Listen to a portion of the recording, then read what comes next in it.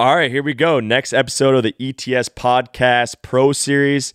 I always say I'm super excited about this one, but this one's pretty close to me. Obviously, one of my better friends, my quarterback, Kirk Cousins. I'm excited for you guys to hear about his journey and how he handles adversity and some of the crazy stuff that happened along his way of getting to not only to college but to the NFL and how that all worked out and how he really used that to have success. So take a listen and have fun.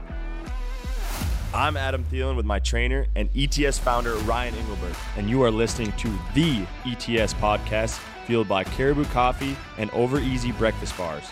ETS is the place to train for all athletes, all abilities, ages 8 through the professional level. Let's go. All right, let's do this. This is going to be great, obviously.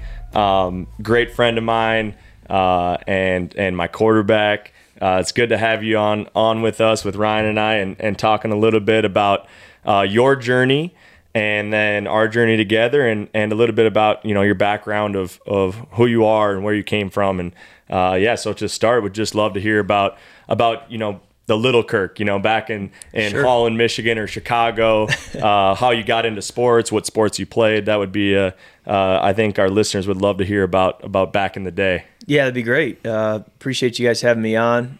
Great to be a part of it. I have so much respect for, obviously, you, Adam, but for ETS and for you, Ryan, and what you built. And so just think a lot of you guys and honored to hop on the podcast. But grew up in the Chicago suburbs, as you mentioned. My dad is a sports guy, loves it to this day, lives and breathes it. And so it was a no-brainer. We were going to be in sports as a kid, me, my brother, and my sister. And I took to them all, loved them all. Kind of whatever sport I was playing was my favorite, similar to you growing up. And football was, kind of the passion for me as I got older, but played basketball and baseball all the way through high school. And wish I'd played a little more golf growing up because I play with you and my swing is nowhere near where yours is. And so I wish I could have developed a little bit more of a skill at a younger age, but played some golf in the summers, played some tennis. And then when I was in middle school, our family moved to West Michigan. And so that really is home for me now because that's where all my high school memories were, all my high school buddies, some of my closest friends. Many of my mentors are there. And so West Michigan is really home for me, and I had a great experience there at a great school, high school that I went to. And as I said, played 3 sports there, and then was able to get a scholarship to Michigan State very late in the recruiting process, but was able to kind of go to my dream school in Michigan State. And so had a great childhood with an older brother, younger sister, parents who were very involved in my life, very engaged, and my dad coached me in a lot of the sports I played. So really have a childhood that many people would envy. We played golf the other day together, and I'd say your swing is getting pretty dialed. So athletes are pretty, usually when they start getting into something as you are in golf, you figure it out pretty quickly. So it's been fun to see. I need to play more. I think that the hard part for me is I'll pick up the clubs, play a Friday round, and then I won't pick up the clubs again until the next Friday, or maybe even 2 Fridays from then. And so when you go that long between swinging, it's hard. So I look forward to a day, my kids are a little older, maybe when I'm done playing football, where I'm going out every single day at the range and just hitting for 20 minutes or so. I think that would really help. And I don't know if you're as crazy as me, but from that Friday to Friday, are you like thinking about like your swing and like how you're gonna get better? Maybe not quite as much as you. I probably would be out there if I was, but at the same time, I do often find myself thinking about now why can't I hit it straighter? And if I just maybe had a different club face angle and. Yeah, you kind of nerd out on that stuff a little bit, but like I said, I'm kind of looking forward when I'm done playing and really start grinding on my game. Yeah, I wake up in the middle of the night like, oh man, if I just do this, like, I'm gonna have it figured That's out. hard to believe, knowing you. That's really hard to believe, right? Kirk, you mentioned the recruiting process, right? I mean, I know from when you were in high school, that process has changed tenfold from what it is right now, right? Yes. We have so many kids that are aspiring in all of our locations to play D1, D2, whatnot. When did you realize that it was like a goal, not necessarily a goal, but like it could actually happen for you? Like how late into the recruiting process were you getting recruited, and what was that process like for you? What a great question. Yeah, I found that in my life there are dreams and then there are goals. For sure. And to play in college on a scholarship was a dream. for, the elementary school years, the middle school years, the early high school years. I really didn't make it a goal until probably my junior year. Yep. Playing football and being a quarterback in high school, very few teams throw the ball often, and they don't throw it effectively. And so as a freshman football player, as a JV football player, I noticed we're throwing the football a lot more than all the teams were playing, and we're throwing it pretty effectively. So that's got to be a good sign that I could play in college. But when I went to some recruiting camps, where it was starting to shift from being a dream to being a goal, that, okay, I'm going to go here to a camp with 100 quarterbacks, and I'm going to be able to kind of see where do I stand. And there's probably a dozen of these quarterbacks that have a dozen scholarship offers. So if I belong, then I'm going to have to be as good as these other dozen guys. And it was kind of a rubber meets the road moment for me. And in that camp, I got feedback that I was one of the, just pure throwing the football, was one of the top 5 guys there. And I thought, okay, I'm changing my deal now from this is a dream and kind of praying about it, hoping it works, but not really going after it, to I got a chance here. I'm going to go after this. So that was really junior, senior year, where it was, I'm making a highlight tape. I'm, finding addresses to schools. I'm mailing it out. I'm spending my Christmas break gathering research on schools that would make sense, the academic programs, the coaching staff, the offense, and really did a lot of work in the recruiting process to sell yourself and to get your name out there coming from a small school. So I didn't sit on my hands and just hope that it was going to work. Was really proactive and tried to take the steps. But at the same time, it was still difficult because schools realize that if you don't have a scholarship offer, they're not really competing against anyone. And so many times that first offer is a big deal because it kind of shows everyone that, okay, this guy's got an opportunity and we've got to step up to the plate or back off. And that happened for me really late in my senior year. Around Christmas break I tell people I walked off the field of my last high school football game with no scholarship offers. Wow. So all my recruiting happened between the end of my senior football season and signing day. So it was about a 3-month period where it all happened. And that was because, teams or schools could afford to wait on me because I didn't have any offers. But by God's grace, Michigan State, the only Big Ten school, really the only Power 5 school to offered me right in 2 weeks before signing day. So when that happens, does that put a chip on your shoulder? Like when in that moment where you like, all right, like I'm gonna go prove these people wrong. Yeah. All the people that didn't offer me, that didn't think I was good enough. Did that is that in the back of your head? Like when you're going to Michigan State and you're a freshman in the dorm rooms and kind of starting that journey? To some degree, I think chip on the shoulder is a phrase I'll use. I think that really what it is a paranoia that you're not going to be good enough. And there's a fear of failure that drives me. And, there's a kid who as a junior in high school went to a camp with 100 quarterbacks, was told he was in the top 5, ahead of kids who had 30 or 40 offers, and nobody had offered me. And there was this confusion. Well, there's this excitement that, hey, I may have a chance to play. There's this confusion driving home saying, why is no one offering me? And I think that created this sense of I have to do that much more. I have to go that much more out of my way to be the best, to find a way to make it. And to this day, there's still that paranoia, that drive inside you that says, am I doing enough? Have I done enough? I think it's a balance where on one hand, it's certainly probably gotten you to where you are, that you never really relax. On the other hand, it's this constant churning that at times you need to just take a deep breath and relax. And trying to find that balance has always been a tough part of my career. But the arrogant side of having 50 offers where everybody's telling you how great you are, I didn't have that. Mm-hmm. And I think that was really healthy for me. For sure. To kind of my whole journey and even through college to feel like I may not make it.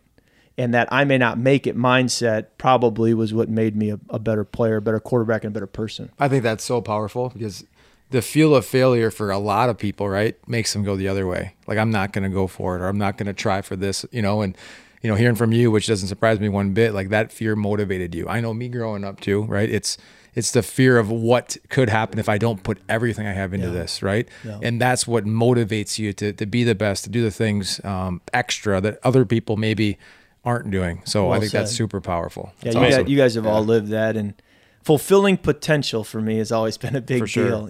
If my potential is to end up playing Division III football, right, then great, but let's fulfill that. For sure. And so my dream was always go as far as I can possibly go, get to the highest ceiling I can get to, whatever that may be. And I didn't know, but I was always driven by, don't leave anything on the table. Right. And there's another thing too. I mean, Adam, we talk about this all the time, and you mentioned all the sports you played growing up, and you say you would not be in the NFL as a wide receiver if you hadn't played basketball, if you hadn't golfed, if you hadn't done all these things growing up. Can you say the same thing? Like those sports fueled and helped you become the quarterback that you are? Yes, absolutely. I went to a small enough high school where I had the chance to play basketball and baseball. I think if I'd gone to a very large high school, it would have been too competitive. I wouldn't have been able to get on the basketball court and make the team. But in my case, I was able to do that, got to play 3 sports through high school. And basketball specifically, I think, was one that you're just pushing your body every day, playing defense, running up and down the court, the agility, jumping. It was so good for my body to go through that at 16, 17, 18. Probably better than if I had just played football and then gone to the weight room all winter. For sure. I really think that basketball provided what I needed, even more than the weight room. And so I do think it was a major benefit to play other sports, and specifically ones like basketball that are so active and force you to be so agile. Right. I think it's so great for our youth, our athletes in our locations to hear that, because so much of them, so much nowadays, they see all the specializing, all the, basketball is full time all year round. It's football. It's like you're doing 7-on-7 camps, you're doing all this stuff, and they feel maybe as if they won't be able to make it as far as if they don't give everything into just one sport. But I think if you go around our locker room, and correct me if I'm wrong, but like everybody played another sport or multi-sports and probably thought they were better at other sports and maybe liked other sports better when they were younger. So, how many times in the locker room is there an argument of who's the best basketball player on the team? Yeah, I always say that Harrison Smith won the heptathlon in the state of Tennessee as a senior in high school. You can fact check me on that. If I'm wrong, then I'm wrong. But I believe he won the state title. So you're talking a guy who's doing 6 track events with a scholarship to Notre Dame. He's doing these 6 track events and doing them high enough and well enough to win the state. That shows you how well-rounded of an athlete he is, not just a guy who's focused on playing football and lifting weights. And I think, like you said, it probably plays better into long-term athlete development to be more well-rounded. Mm-hmm. I think for a short burst, yes, if you're super specialized, you might be able to win a golf tournament at 15 or 16 if all you've done for the last 10 years is putt and drive and chip. But when you're 36, your athlete development, or 26, is probably better if you've been well-rounded. And so you have to factor in, do I want to play for the long game or play for the short game, and make those decisions. And I think football is a unique sport where there is no AAU. There is no club team to play on. Really, there shouldn't be, because of how physically demanding it is. And so you have to go do other things if you're a football player. You don't really have the choice. I remember being frustrated. I wish there was an AAU spring football that I could have played in middle school, but there wasn't. So it gives you the chance to play other sports, whereas many sports, like you mentioned, basketball, baseball, golf, tennis, they are asking to do it year-round, and so the temptation is much stronger than it might be for a football player. And I think it's time for me to throw this out there right now, too. Has Adam ever mentioned to you that he played basketball growing up? Oh, yeah. Yeah, and one of the things that he talks about when he's done maybe playing in the NFL is he thinks realistically he could get into the NBA. Little Timberwolves action. Yeah, would you back that one up, Kirk? I've never seen him play. I've never seen him play. We've talked. I've obviously seen him do athletic things. Maybe if he's the guy, in hockey you have an enforcer who goes in and just kind of, lays the law. But he's not tough enough for that, is he? Well, I think he goes in there, gets 3 fouls quickly, kind of lets people know I'm here, I'm playing defense. Then maybe that's his game, but we'll see. Okay. I'm really grinding for the PGA Tour right now. I can tell. A lot of options. We're going to take a very quick break here to not only thank our sponsor, Caribou Coffee, but also make a few cups of coffee to fuel us for the rest of this episode. Download the Caribou Perks app today in the App Store and order ahead to have your coffee waiting for you. So tell us a little bit about, you get to Michigan State. I remember seeing this picture. I'm sure they post it all the time on when we play in big games, but of you, Nick Foles, who was the other guy? Brian Hoyer. That's right, Brian Hoyer. So you're in that quarterback room. It's like those guys are talented, obviously. Tell us a little bit about that freshman year, and you come in there, there's a ton of talent. It's Big Ten football. It's a little bit different than Holland Christian. No doubt.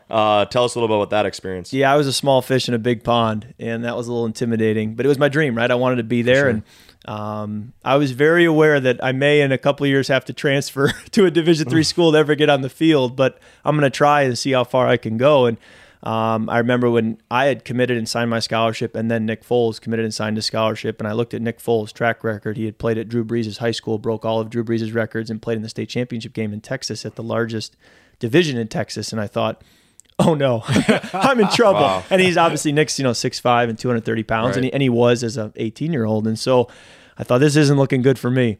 Brian Hoyer was the starter for those first 2 years that I was there, which was great. I did not want to play right away. I wasn't ready to play right away. It was best for me to watch someone who would go on to have a double-digit year career in the NFL to be able to watch him play and operate. And so that was great for me. Nick and I competed that first year for the backup spot. I lost that competition. He was ahead of me on the depth chart. And then in spring football, we got the chance to compete again. And we started to kind of even out. And then at that moment, Nick ended up transferring, which really had more to do with the fact that he was from Texas. Michigan's a long ways from Texas. He had a chance to play for a school closer to home. It was a better fit for him, for his family. And so he went to Arizona, and we both were able to end up playing and getting drafted and having long pro careers. But to be around that much talent in a quarterback room at the time was stressful. Sure. At the time, it made me think, I may never play, I've got to move on. But going back to that fear of failure and kind of that realization that if I don't push, if I don't drive myself, I'm not going to make it, made me a better quarterback, and probably is why I'm still playing football today, is because I was thrown into such a talented room, and it really did at times intimidate me, but it made me dig deeper and become a better quarterback, and has led me to be able to play professionally. Wow, that's awesome. So with that being said, when you got to the professional ranks, right? I mean, coming in, having a chip on your shoulder, coming out of high school, going to college, I would assume you had that same chip. Yeah. Same draft class as RG3, right? Like how you're able to handle that and use that as fuel. It's kind of the same thing, right?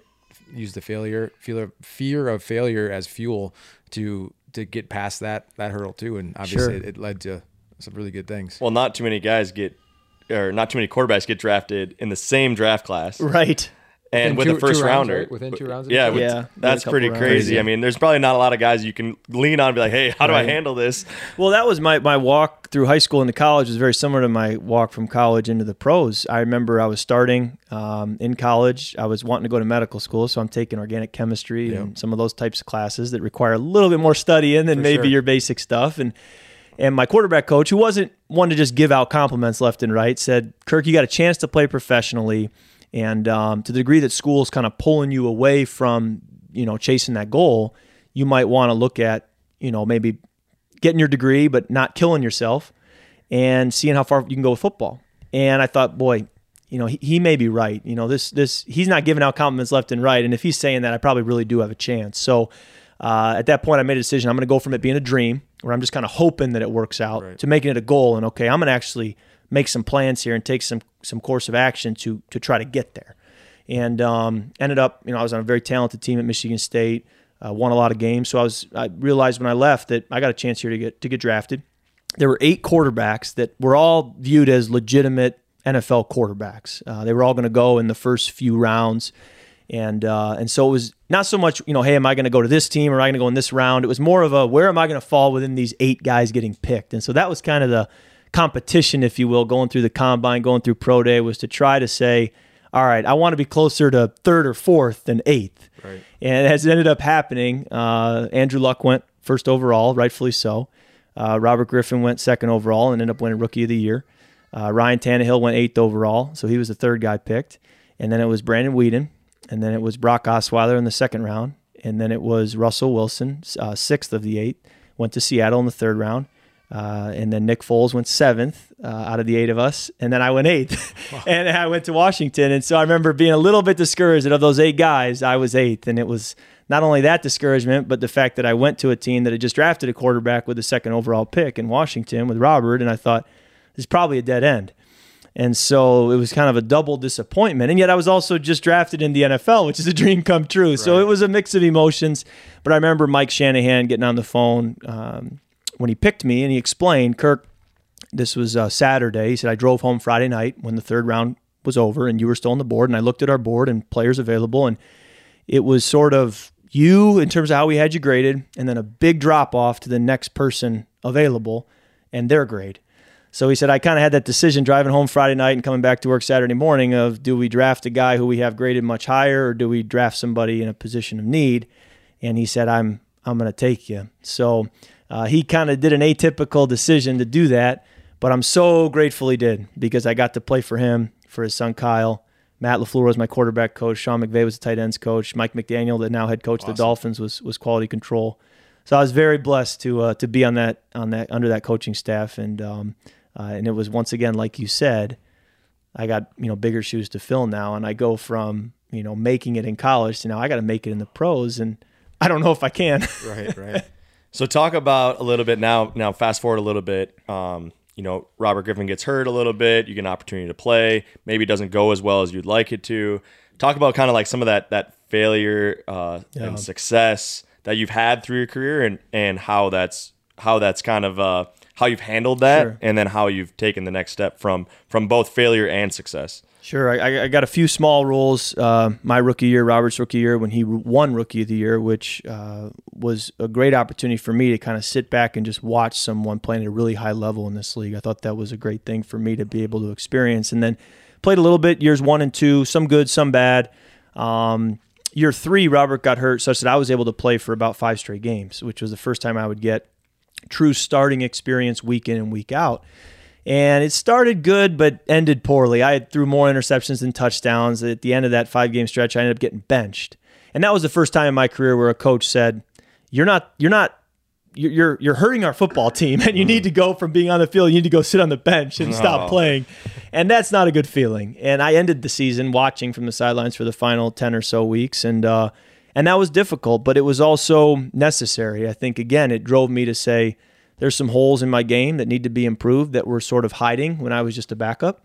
I got exposed a little bit and need to go back to the drawing board and need to rework this. And came back that next year, was given the opportunity to start from week 1, and really have been able to be a starter ever since. And so I'm so grateful for how things transpired, even though in that 2014 season, it did not go the way that I wanted. That's crazy. I've got a question. Yeah, go for it. So at the quarterback position, right? Like arguably probably the toughest position in all sports, right? To learn, to master, the amount of responsibility you have. Like, I feel like what is the fine line between a Brandon Weeden, right? And someone like yourself, or someone that has a lot of success, right, in the NFL. I feel like coming out of college, right, every quarterback is talented. Those top 8 guys you mentioned, like, they're all talented. They can all throw.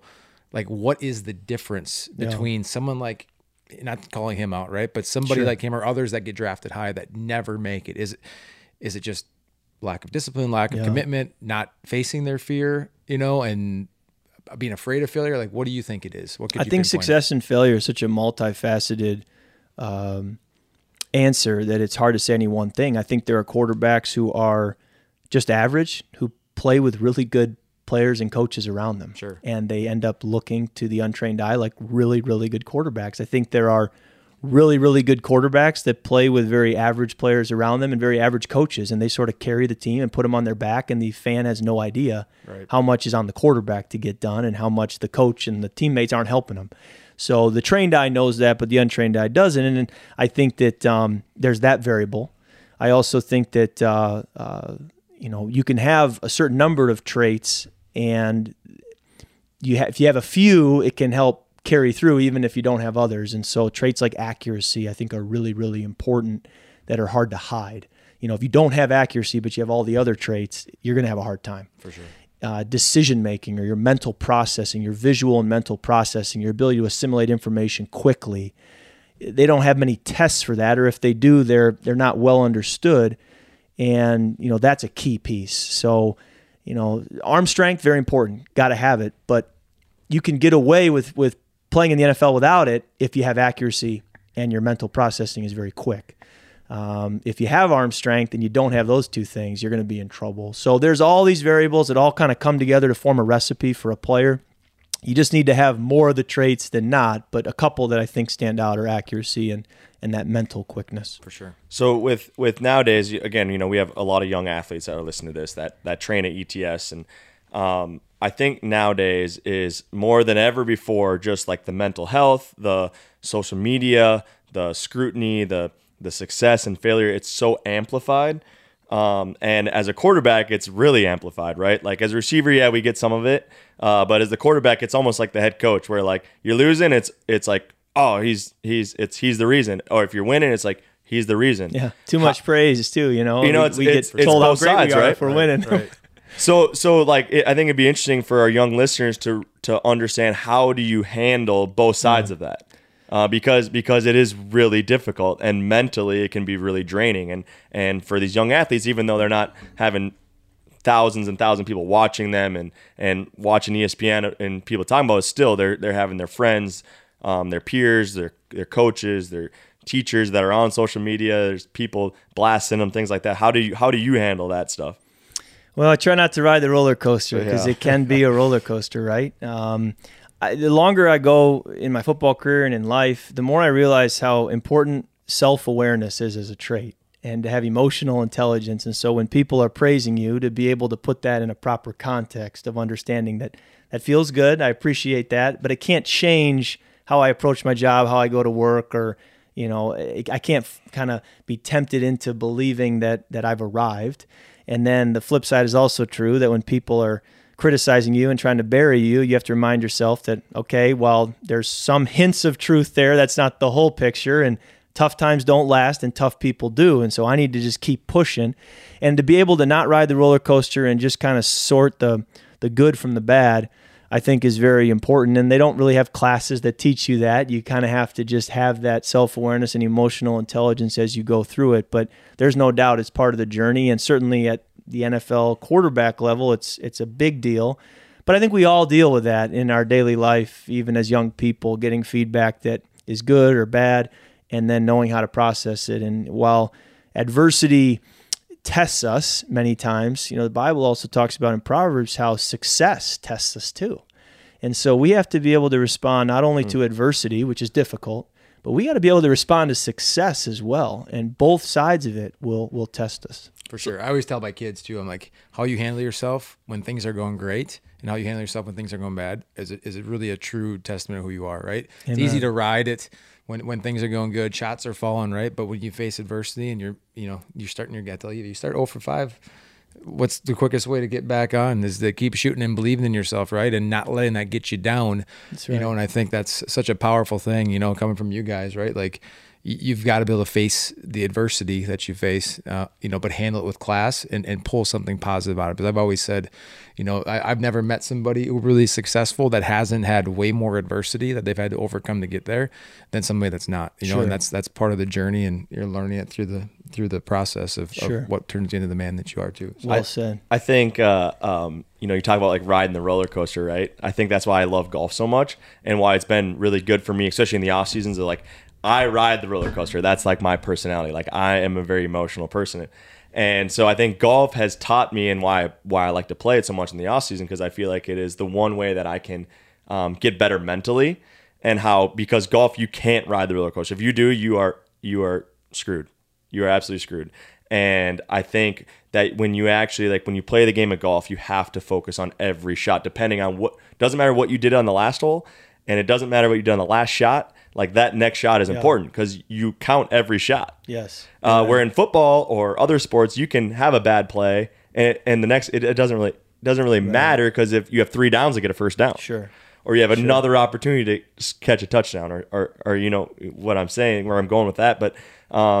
But I think that's why golf is so great, is you can't ride the roller coaster. And for me, with my personality, it's been good for me. We were playing golf a couple weeks ago, and near the end of our round, and I hit a pretty good tee shot, which is rare for me, and it was right down the middle ish. But there was a bunker kind of in the middle of the fairway that I ended up hitting it into.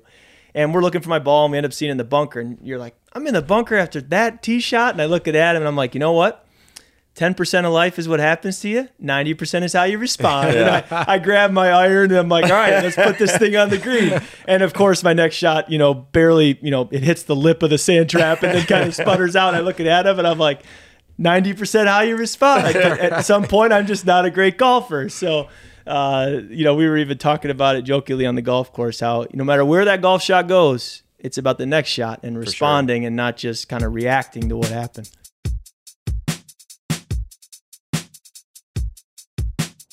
We'll get back to the podcast in just a second, but we wanted to take some time to thank our sponsors, Over Easy Breakfast Bars, Caribou Coffee, and Gone Rogue Snacks. We all live busy lives, and whether you are on the field, running a business, recording podcasts, or at home with the family, Everyone needs a snack that can keep up. That's why I've been digging new all-natural turkey bites from Gone Rogue. With 10 plus grams of protein, less than 4 grams of carbs, and less than 3 grams of sugar, it's a snack that satisfies my cravings without having to sacrifice on taste. You can find Gone Rogue all-natural turkey bites and Gone Rogue high-protein chicken chips at Hy-Vee stores near you.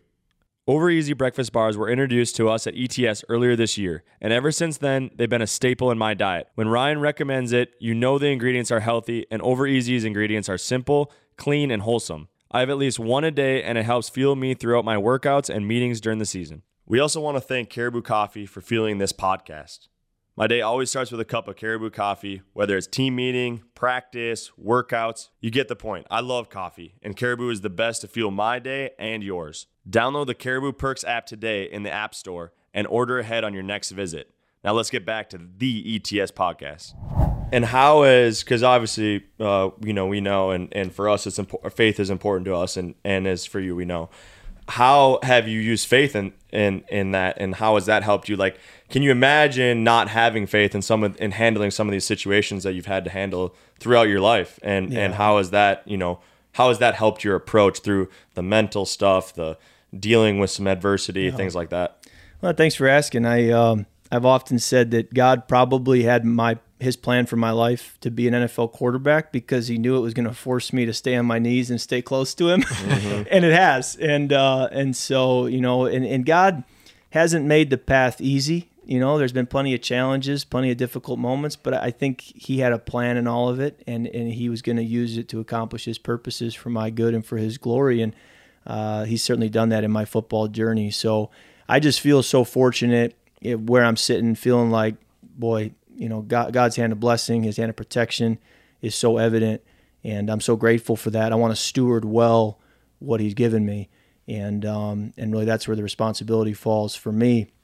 But I look back on so many answered prayers and so many times where I felt like, I'm in a moment where it didn't make sense. When Nick Foles commits to Michigan State and it looks like I'll never play there, I'm going, God, why did you bring me to Michigan State just to sit on the bench and never play? And he's saying to me, well, I have a plan. I have a purpose. You just need to take it one day at a time and trust me. And that's where my life verse, Proverbs 3, 5, and 6, really became real for me, which says, trust in the Lord with all your heart. Don't lean on your understanding. In all your ways, acknowledge him, and he will direct your steps. And so whenever a fork comes in the road for me, I just remember that verse, and I say, all right, I'm going to trust you, Lord. I'm not going to trust my understanding. My understanding has been wrong so many times. But I'm going to trust you, and I'll let you direct my steps. And he has time and again directed my steps. He's directed my steps to Minnesota. He's directed my steps since I've been in Minnesota. And so I'm very grateful for that. And he hasn't failed me yet, so I'm going to keep trusting him and see where he leads us from here. So we are, we ETS, we do train athletes, right? That's right. So you do it well. I would hate not to talk about training. So take us back, because I always talk about this, and it is a big reason why I got involved with ETS and why Ryan started it, because when I was a kid and when I was in middle school, high school, I didn't have an ETS. I didn't have anything even close to it or access to anything near where I lived to something like it, and is probably why I'm so passionate about it and bringing more locations to more athletes. But how about your experience with training as a middle school, high school athlete? What did that look like? And then you get to Michigan State, right? And how did that change your approach? And how did it benefit you and help you to get to where you are now? This is a topic I'm also very passionate about because you and I both had to live it. We've seen the good, we've seen the bad, we've seen the ugly, and we've done it now for so many years. When I was a middle schooler, 13 years old, that was 20 years ago. So we've been doing this for a while and learning what works and what doesn't. It is so important to train correctly. I think much of my challenges now really go back not to football, but to improper training, to overtraining, to not understanding what I was doing and still doing it 100 miles an hour. I think that's led to more issues than actually playing football has. And so you have to train smart. You have to know what you're doing. You have to be around the right people, get in the right program. And when you do that, it's incredible what can happen. The fun that it can be, the athlete you can tap into that you didn't know was there, the potential, the ceilings that you can reach that you didn't think you could. So I'm very passionate about this. I'm still on a quest to kind of find what does my body need, what's best for it at each stage in my journey. But, I think what ETS is doing for young people, not only in the Twin Cities or in Minnesota, but there's an ETS in my hometown. What you're doing across the Midwest, really someday across the country, is very important and will make a difference for thousands of kids, tens of thousands of kids, as they look to excel as middle school, high school athletes, and many of them get college scholarships. Well, I really appreciate you saying that, Kirk. I mean, obviously what you have been doing and are doing is working great for you, staying healthy year in after year out. But with that being said, like, how much time do you take off after the season? Obviously, I'm sure your body's a little beat down. Like, right. Is it a week? Is it 2 weeks? What does that look like for you from like a load management standpoint on your body after the season? Well, one of my big load management pieces that I differ from a lot of people is during the season, I take an off day every week. So Tuesday, if we're on a Sunday to Sunday schedule, is entirely off. So I don't do anything related to work. No football, no body work, nothing. And as a quarterback, that's pretty unusual. Coaches would like to see their starting quarterback in the building, watching some tape, doing some work on Tuesday. But I just have made it clear it's not going to be my rhythm. I'll work hard the other 6 days, but I am taking one day off. I found that's been tremendous for me during the season to hold up. In the off season, I think the break is probably for me even more important mentally than physically. I don't get quite as beat up as many other positions, but mentally and emotionally, it helps to just kind of get away. And I think that's part of, taking maybe a couple weeks, when the season ends. It's probably not a hard, fast rule for me, but a couple weeks. And then I'm the kind of guy that after a couple weeks of not doing much, I want to get back. Sure. My body starts to feel a little tight and like it needs a little work. And so it may not be high intensity stuff. It may just be, getting some tissue work, going out playing tennis, that kind of a thing. And then as we get closer to April, start to ramp it up a little bit, start throwing the football a little more. And then through April, when we get back with the team, you ramp it up again. So it's been a process of learning what works for me, and it's a moving target as you get older too. And each season, what each season does to your body changes your priorities. But I've enjoyed kind of figuring that out. I was a kinesiology major in college, so exercise science is something that I've kind of gravitated towards, and take pride in taking care of myself and feeling good and being able to play at my best. Right, and I think that's also powerful. Is like, not everybody's path is the same, right? In the off season, what that looks like. I mean, you got to figure out what's best for your body, and people have, people that they work with that they trust and pour their heart and soul into what they do and prescribe. And I think that's super important, right? Like, you got to have that circle that has your back, but also nobody knows how your body feels, or nobody knows how, Adam, your body feels better than you guys, right? And you got to listen to that, and then have people that support that. So that's been awesome. When my first season starting, 2015, when that ended, I was road tripping home after the season. I had about a 12-hour drive, and one of the things I did on that drive was I got some phone numbers of some quarterbacks who had already played 10, 15 years in the NFL, and I just called them and said, what do you do now? I just started 16 games plus a playoff game. What do you do? How do you take care of yourself? Do you get right back at it? Do you wait a couple weeks? If you do get back at it, what does that look like? Do you watch film all off season? And so they were able to give me a little bit of a framework for how they've done it. And I thought, if they're probably going to be wearing a gold jacket someday and they've played 10, 15 years and gone to multiple Pro Bowls, what they're doing is probably good enough for me. So that helped create a framework where I wasn't totally just guessing. Yep. And many times I look back, I was doing things correctly, but I didn't have a framework to know that I was doing things correctly. So even when doing the correct things, if you're wondering, is this correct? You're really still kind of mentally churning. And so I think it's important to not only find the right stuff to do, but to know it's the right stuff so you can kind of be at peace. For sure. Knowing that exactly what you're doing, just keep doing it and you'll be just fine. A quick break for a thank you to our sponsor, Over Easy. If you are still looking for that healthy snack to eat throughout the day or to give your kids something that they actually like, look no further than Over Easy breakfast bars. Healthy and made with simple ingredients. My kids love them, and I know they are starting their day with a nutritious snack. They are a staple here at ETS for our professional athletes and should be in your daily routine as well. Well, I mean, buy-in is huge, right? Like buying into whatever you're doing, whether it's training, whether it's nutrition, 100%. Whether it's football. If you buy into something and you believe in it, I mean, that's why I'm also so passionate about ETS because from the day one, I knew like, hey, this is right for me. I'm gonna buy in. I'm gonna give everything I got, and I'm gonna live with the results. And the results, I felt great, and And every year I kept getting better, and it's like there's more buy-in, right? You just keep buying in more and more. I think what's really cool, like you said, you got advice from some people that have done it for a long time, and that's something I love about playing in these celebrity golf tournaments, because you're playing with these guys that maybe play basketball or the golfers or other sports, or maybe even it's a comedian or a musician, and just kind of like picking their brains of how they handle themselves, how they handle their schedule, how they handle their training. That's one of my favorite things, is to pick their brains and just to see maybe if there's one little piece I could pull from what they do. Maybe it's something mentally that they do. Maybe it's their approach to the game. The baseball guys are great with that, just like mental approach to their game. It's fun to get around other peak performers, and kind of try to say what makes you tick and what have you done habit-wise to get to where you are. And the consistent theme that I've found as I've been around those people in different disciplines is, and we've talked about much of this, but when things got really difficult, they leaned in further and dug deeper and wanted it more. There was a passion there that said, no matter how much you try to derail me, you really can't discourage me. I'm just going to keep pushing in whatever discipline they were in. And so that's something, again, that you and I think, take with us then when we leave, saying that's how you separate yourselves, is really having a passion that and a fire that cannot be, stamped out. Right. You talk about buy-in, right? Like one of the things that I preach all the time to our athletes and my kids is, 99% effort is unacceptable 100% of the time, right? If you're going to do something, go all in on it and have that buy-in and put everything you have into that goal and whatever that is. And as a young kid growing up, right, like everybody has, not everybody, but a lot of athletes, right? They want to get to the level you guys are at, right? But don't necessarily understand what those steps are going to be and how much you actually have to pour into it. And when you face adversity, how you're going to handle that adversity.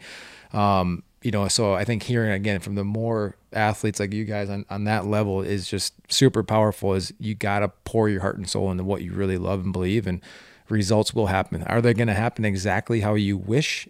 No. Are you going to have questions?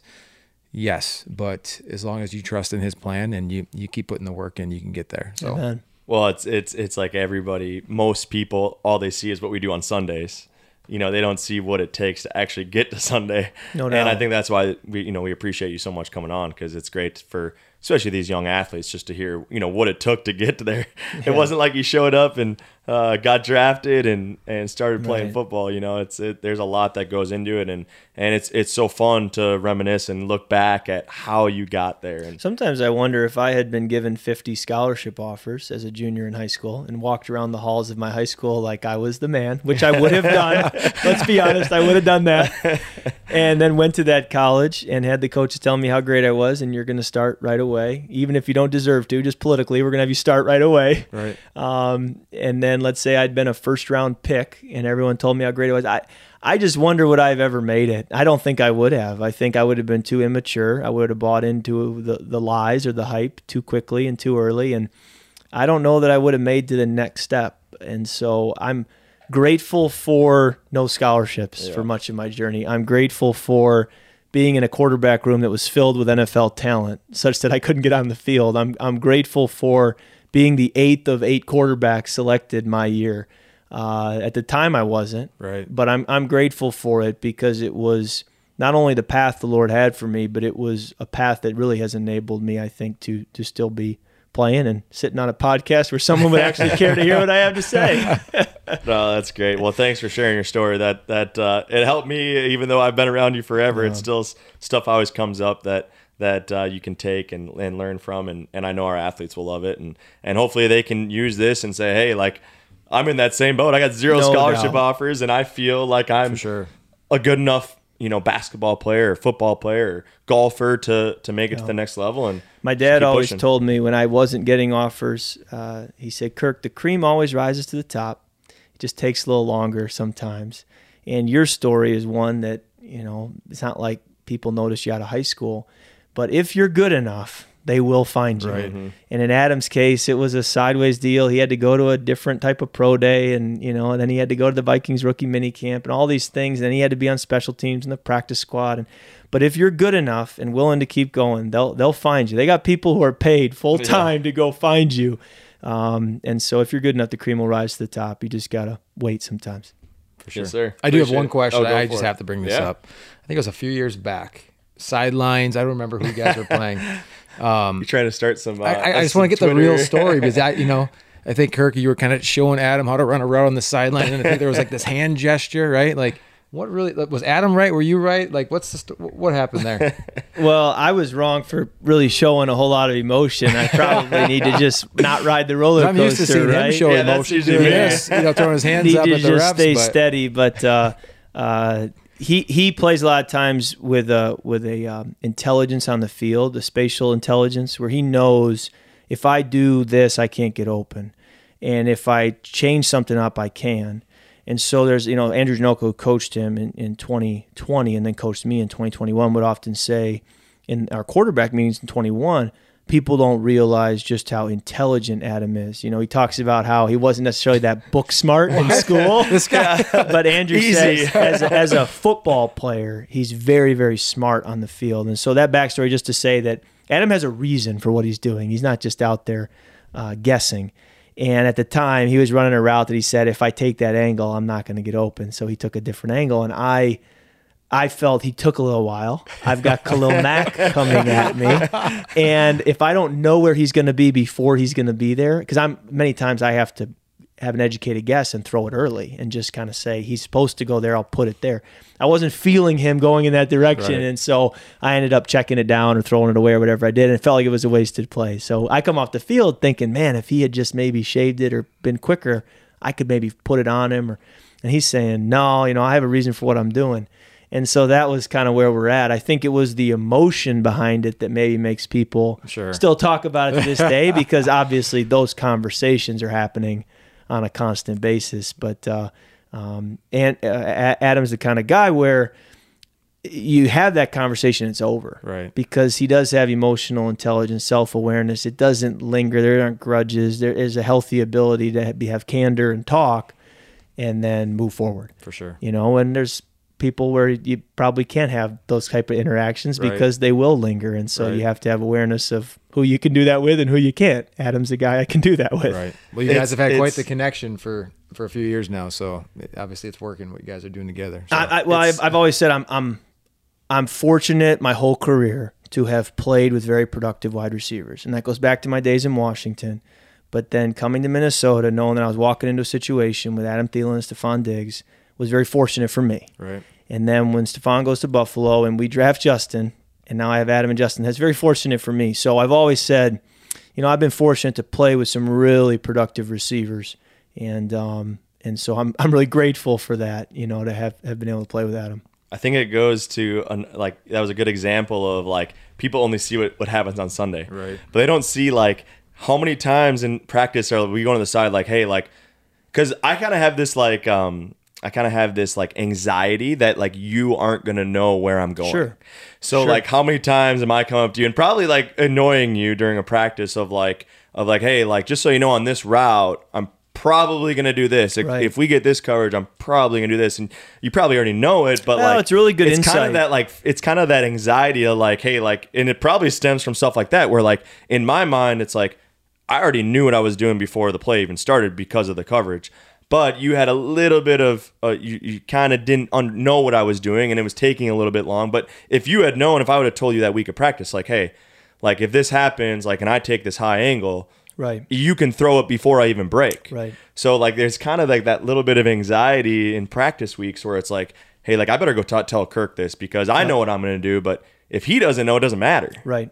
No doubt. We talked about him playing the Packers last year where you said, I really think that they're being told to play a certain leverage on me and, I can take advantage of that. And so, we kind of have to rethink what we're doing here. And those are really good insights that I can't feel walking off the field from a series, and it really sometimes can't even see on the pictures, but Adam's able to sense it the whole time. So getting that feedback is really important, and that's why you need that series in and series out. For sure. And I know go ahead. we, again, thanks for your time, Kirk. I really appreciate you coming on. My last question I have for you is, everybody knows you obviously as a football player, incredible quarterback for the Vikings. faith, family, super important to you. What does Kirk Cousins look at doing, and what do you look forward to when you are done playing? Like when the games are over, like what do you see? What direction are you gonna be a pro golfer with Adam, or where do you see your life going? That's a great question. I asked myself that question a fair amount. I do see myself being somewhat of a full-time dad. You know, I want the years with Cooper and Turner while they're still under our roof. I want to maximize those years. So to the degree that something would pull me away from that, I'd probably say I have to pass. Might as well just play football as long as I can. I also want my boys to really be able to participate in my football career, and I think Adam would say the same of his kids. And so I want to play long enough for them to be a part of it, to remember it, to be able to come to practice, play catch after practice, that kind of a thing. And you know, when it's all said and done, I do have a passion, I think, for business, for investing, trying to steward what we've been given, and so that'll probably be where my focus goes.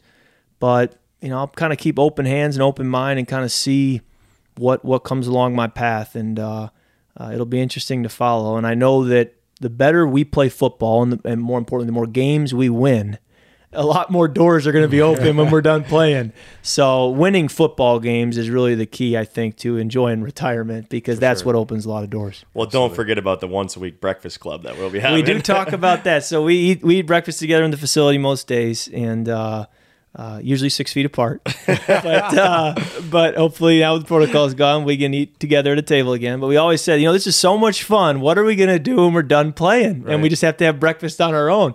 Well, I said, well, you know, there's a lot of, you know, breakfast diners we could meet at.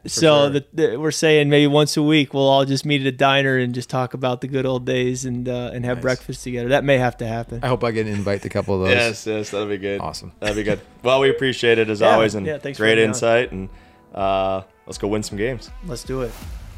Thanks for listening to the ETS podcast. And don't forget to follow us on Instagram at ETS Performance HQ and visit our website at etsperformance.com for more information on ETS and how we can help you become a better athlete and a more elite individual.